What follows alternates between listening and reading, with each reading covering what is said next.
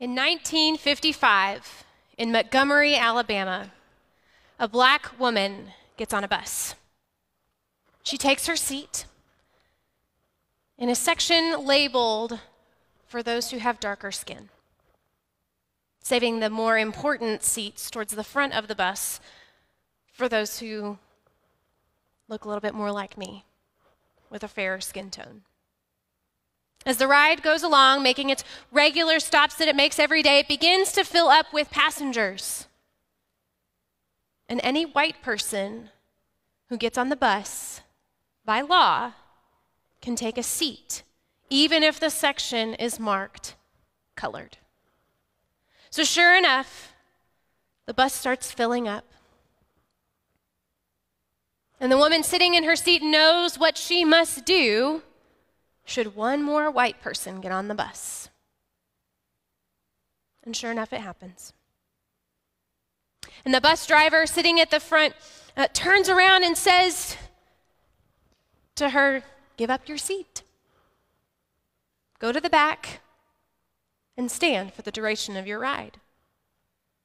And there's actually 4 women in this row. And because white people were not allowed to sit with black people at the time, the entire row had to give up so this one white person could have her seat. So 3 of the women get up, and they go to the back. They follow the law. But our friend doesn't. She stays in her seat. The bus driver, I'm sure, looked in the mirror and sees what's happening, sees that things aren't happening as they do every single day on this bus. This woman's not giving up her seat, and so I have to imagine he probably commanded her one more time, "Get out of your seat." But she refused. In later interviews, she said that at this very moment, she could feel on her shoulders the weight of the hands of Harriet Tubman on one side and Sojourner Truth on the other. She would say later in interviews, "History kept me stuck to my seat."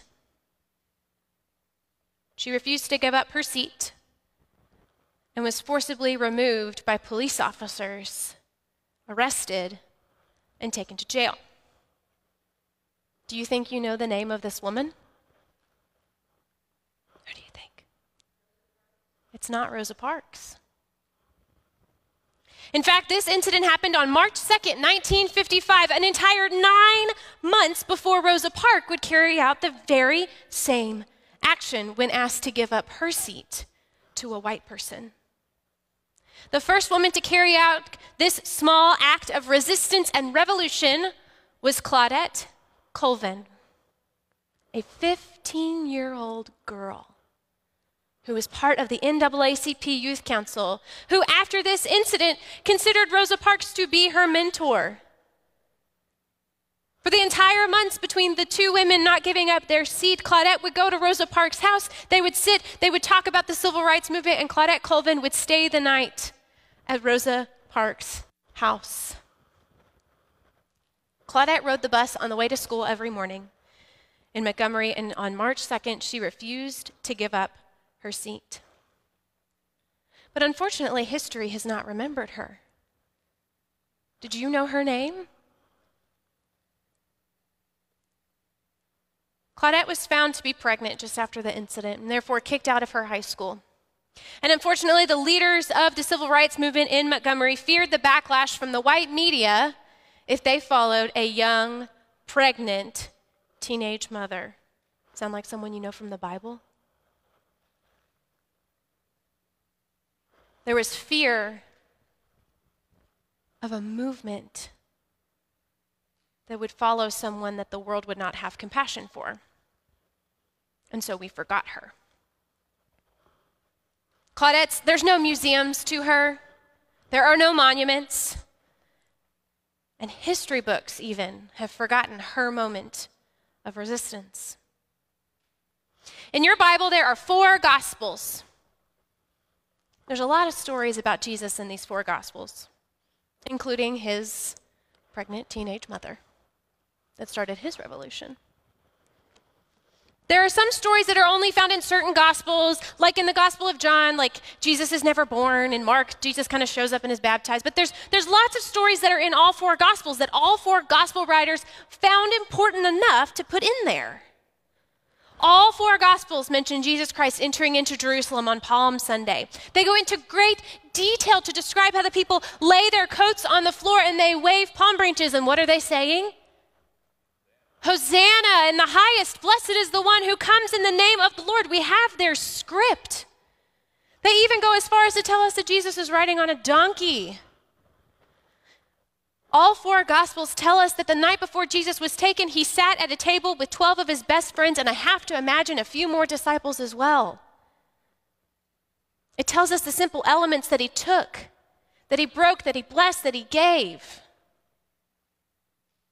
All four gospels tell us about Peter and how sitting at that table, Jesus says, one of you is going to deny me. And Peter says, whoa, whoa, whoa, there's no way I could do that.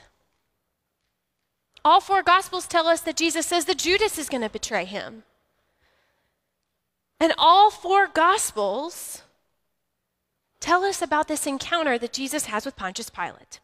Remember that Pilate is a Roman governor. He's a governor of the state. He normally resided in Caesarea Maritima, which is like 30 miles north of Jerusalem. But the reason that Pilate was brought into Jerusalem was because Jesus was crucified during the festival of the Passover. And so this is when people came to Jerusalem to participate in this really Jewish holiday together. So Pilate's brought down to Jerusalem to help with this, like, more tense, more people moment for the Jewish community. And all four gospels give us so much information about this. They include this dialogue, this courtroom drama of this struggle that Pilate has between religious leaders that are trying to murder an innocent man, Pilate's own feelings about his innocence, and a crowd of people that, what were they shouting a whole 5 days before that? Hosanna, are now shouting, crucify him, crucify him. But only one gospel tells us about Pilate's wife. Only one gospel writer includes the story of Pilate's wife, and even then the writer doesn't give us her name or anything about her. We only receive one solitary sentence about her. It's verse 19. While he was sitting on the judgment seat, his wife sent to him and said, have nothing to do with that innocent man, for today I have suffered a great deal because of a dream about him. Just one sentence. This book is full of compelling one-liners, right? But just one about Pilate's wife. Just one sentence from a woman which history seems to have forgotten. Just one sentence, one small act of resistance that could have cost this woman her life. There's a chance that she could have been forcibly removed and arrested and thrown in jail. I believe that we have a lot to learn about difficult conversations from Pilate's wife and Claudette Colvin. Even if the examples we have from their life, they don't speak very much. So our sermon series is called The Talk, How Difficult Conversations Make Us Courageous. Now, a little secret about preachers, we're not that creative. We just borrow from the right people, right? So the bulk of this material for this sermon series comes from a document in which United Methodist Discipleship Ministries put out called Courageous Conversations. And so last week's example of Nathaniel came from that document. Next week's example of Nathan came from that document. But I have to tell you all, Pilate's wife is original material from Creekwood United Methodist Church. We were sitting around the office. Yes, thank you. I'm getting applause from the sound booth. We were sitting around the office, and I don't know if it was his idea or my idea, but David and I collaborate, and we end up with brilliance most of the time, I feel like. And one of us said, why do we never talk about Pilate's wife? And so we decided to go ahead and make this week about her. And in fact, in preparing for this sermon series and your talk groups that you've been going through this week, we looked at this book called Difficult Conversations, How to Discuss What Matters Most. And it takes 3 professors who are at Harvard and work at the Harvard Business Review. And it's actually a very easy read that goes through tools for better conversations. And so what we learned about last week was the definition of difficult conversations, which a difficult conversation is anything you find hard to talk about. So what's a difficult conversation for John may be different as what's a difficult conversation for Carrie Lynn. Now, last week we learned about that. We also learned about what's called a learning stance. So a learning stance is when in a difficult conversation, you shift your role in it. Instead of arguing to tell why your point is right and the best point ever, you shift and you work to understand and listen and explore the other person's perspective. In fact, difficult conversations are best when both parties shift to a learning stance. When both sides are working to explore the view of another person without making judgments, without making assumptions, and without giving in to stereotypes. So today, we're going to kind of shift into what the book and what the talk groups kind of move into as a second move. So once we've learned about learning stances, the next thing we need to work on with our difficult conversation is our feelings. Now, please don't tune out just because I said the word feelings, because I'm going to prove why you shouldn't, okay? In difficult conversations and intense moments of our lives, I think that we've been taught, or perhaps unintentionally conditioned, to hide our feelings. We've been taught that when we have a difficult conversation, we need to go to the person and present facts. But instead, what if we walked the other person through what we are experiencing, which includes the very feelings that we have? Friends, we've been conditioned that if we cry in front of people, that it's weak. It's weak to show a clear display of the feeling of sadness. Or we've been taught that revealing and telling about our feelings of anxiety makes us appear hypervigilant or overcautious, or like we don't trust anything or anyone. We've been shown, like Miss Allison said in Children's Time, that in order to rectify our own feelings of our unworthiness, we're supposed to throw stones in a bucket about other people's shortcomings so we can take the focus off of our own inadequacies. But the truth is that avoiding feelings does not make them disappear. It only, maybe if you're really good at it, mutes them for a short while, but they don't go away. Feelings matter. They matter a whole lot. And I want to prove it to you. So I want you to stop for just a second and think about a difficult conversation you've had recently. I want you to close your eyes. Actually, close your eyes. Yeah, it won't be for very long. It's okay. Take a deep breath. Think back to a time in which you were engaged in a conversation about something that you find difficult to talk about. Think about where you were sitting. What did the room smell like? What were you wearing? Now think about what you were feeling as the conversation was going on. Did you feel nervous, insecure, stunned, moved? Were you confident or optimistic, exasperated? Were you irritable? Did you feel powerless? Did the conversation make you feel lonely?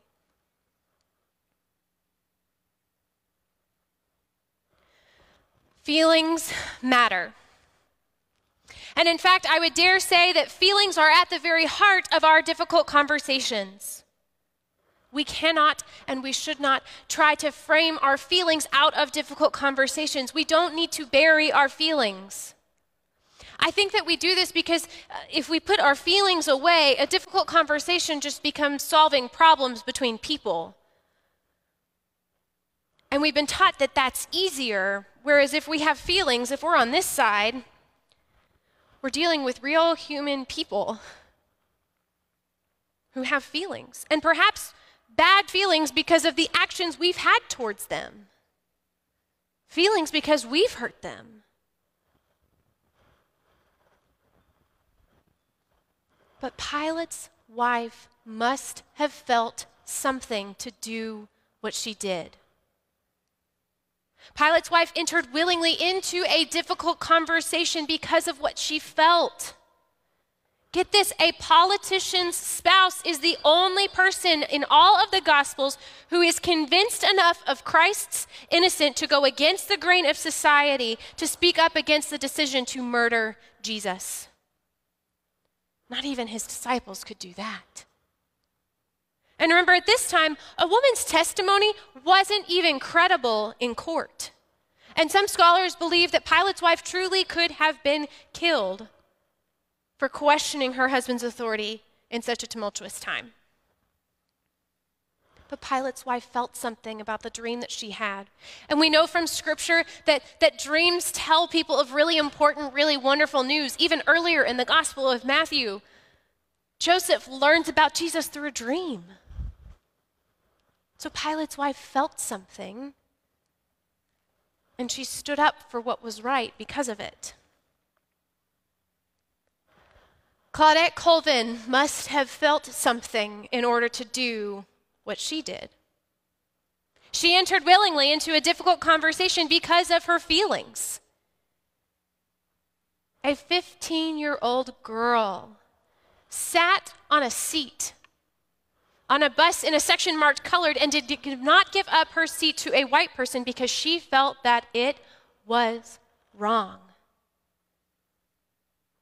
History does not remember this young person's actions because the credibility of the movement was at stake if they followed her. But Claudette Colvin knew it was her constitutional right. She paid the same fare as everyone else to ride the bus and to sit on a seat.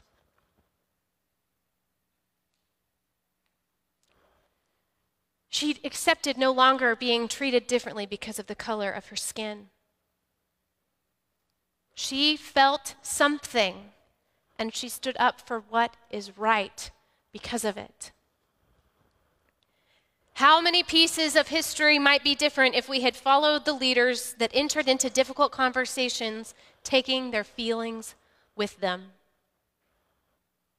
I can't help but think of, in my own life, in my own story, how my difficult conversations might have been better if I had properly taken what I was feeling with me. When feelings are unexpressed in difficult conversations, there's one of four things that can happen. The first is that if you don't deal with your feelings, they can leak into a conversation. There's moments of these emotional pieces that come out in a difficult conversation. Anybody ever experienced that? Or number two, perhaps the most popular I've seen modeled for me, when feelings aren't dealt with, they burst into conversation. You ever shaken up a Coke bottle and then open that lid? What happens? Do your feelings ever do that in a difficult conversation when you don't deal with them? When we have unexpressed feelings in our difficult conversations, the third thing that can possibly happen is that it makes it difficult to listen. Have your feelings ever gotten in the way of your ability to listen to someone else? And then the last, unexpressed feelings in difficult conversation actually take a toll on our self-esteem and take a toll on the relationship with that person. In a difficult conversation, feelings matter. But hear this, it's not just your feelings that matter in a difficult conversation, right? If we're in a learning stance, it's also the other person's feelings that matter as well too, right? Now let me take a breath and come in with the pastoral clarification moment that I get to have in every sermon that I give. This is the but, okay? But in a difficult conversation, we are not supposed to vent our feelings. Remember number 2 with the Coke bottle? That's not taking your feelings with you healthily into a difficult conversation. When we acknowledge our feelings, when we describe them carefully, and accurately. We must mindfully embrace our feelings and take them with us. Don't miss that. I'm going to repeat it. This is from the book, okay? We must mindfully embrace our feelings when we take them with us. One of the most helpful tools I found over the last couple weeks, thanks to the grand old internet, is if you Google a feelings wheel. I'm not kidding. This is not soft, I promise. It's cool. There are so many different ways in which feelings are described in different categories that they're put in. It's become a really helpful tool. And if anybody is looking for a birthday present for me, there is a giant pillow of the feelings wheel that I need like 3 of. Like one for my office, one for my bedroom, and one for my living room. The feelings wheel helps me name what I'm feeling. So when I go into a difficult conversation, I can take it with me. I can acknowledge it carefully. I can describe to the person, you know what, I'm feeling angry. I'm feeling exasperated. I'm feeling lonely. Think about this. Pilate's wife took feelings of powerlessness, anger, agony, and anxiety, and she acknowledged them and used them in her actions to speak up for an innocent Jesus. Pilate's wife is a ray of hope in what is perhaps the darkest hour in the history of our faith. Or what about Claudette Colvin? She took her feelings of frustration, inferiority, and even contempt. She acknowledged them. She used them in her actions. In a world that was comfortable treating persons of color unjustly, unconstitutionally, and without regard for the sacred worth that God gave them. Claudette Colvin is a ray of hope and justice in one of the darkest hours in the history of our country. So friends, today I hope that we might take some inspiration from the women that history seems to have forgotten.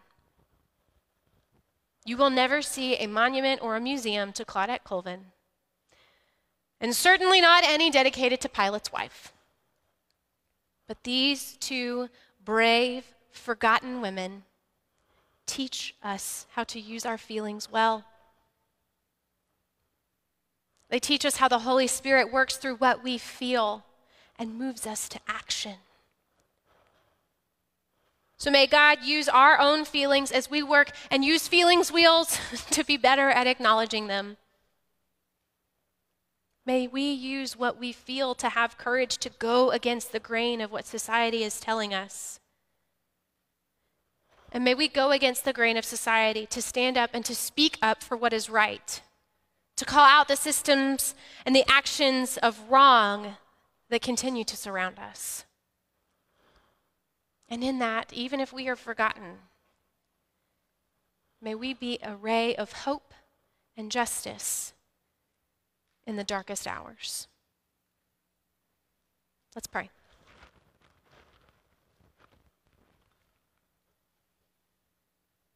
God, we thank you for Pilate's wife.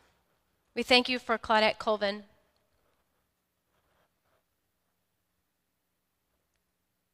We repent when we have forgotten them.